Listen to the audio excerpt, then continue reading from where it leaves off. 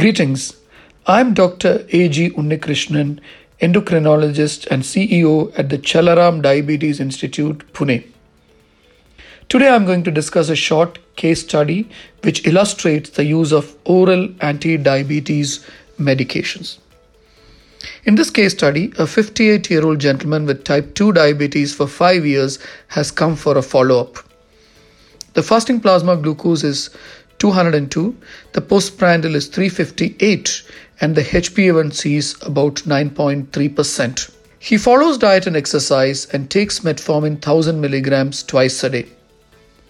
He is also taking glimepiride 0.5 mg once a day and occasionally reports feeling hungry just before lunchtime. His BMI is 29 kilograms per meter square and the rest of the physical examination is normal. Other than the blood glucose levels, the rest of his investigations are also normal and the history and the physical examination are otherwise unremarkable. In this gentleman, there are several choices. Because of the high BMI in the background of metformin, it is important to control his weight. The second aspect of this case is that giving an individual additional drug such as a DPP-4 or SGLT2 inhibitor will individually lower A1C by about 0.6 to 0.8% at the end of say 6 months, as randomized trials have shown. The third point is that glimepiride is causing hypoglycemia-like symptoms in this patient. So what is the best way to approach this gentleman? There's no question that every person with diabetes, type 2 diabetes as in this case, can do better with better diet and exercise. So a stricter focus on dietary control and carbohydrate restriction and of course overall calorie restriction is important. Second, it is also important to make sure the gentleman is physically active. It has been mentioned that all the investigations are normal, which means that his screening for diabetes complications is also normal.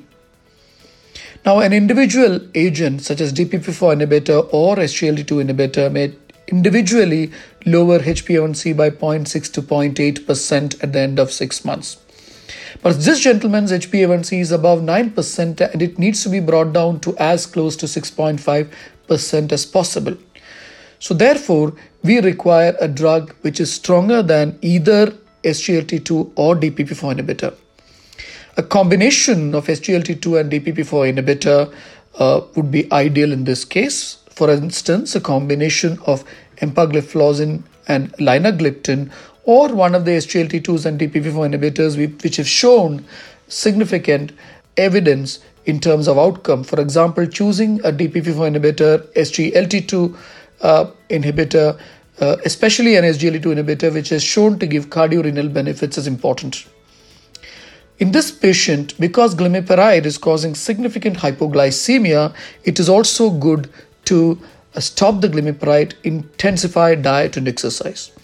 So the final prescription of this gentleman would look something like this: improve diet control, improve physical activity, continue metformin 1000 mg twice a day, stop glimepiride 0.5 mg and add, say, a combination of empagliflozin, which has shown cardiovascular benefit in terms of reducing cardiovascular death and also all-cause mortality, as well as the 3-point MACE of non-fatal MI, non-fatal stroke and cardiovascular death has also been reduced with empagliflozin.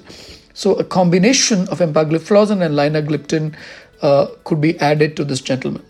But all treatment has to be done keeping in mind the benefits and risks of the therapy, and the benefits and risks of the therapy have to be explained to the patient, and after looking at the scientific evidence, combining it with the best that guidelines have to offer, combining with it with our own clinical experience, and finally discussing and respecting patient choices will help us to personalize diabetes management better.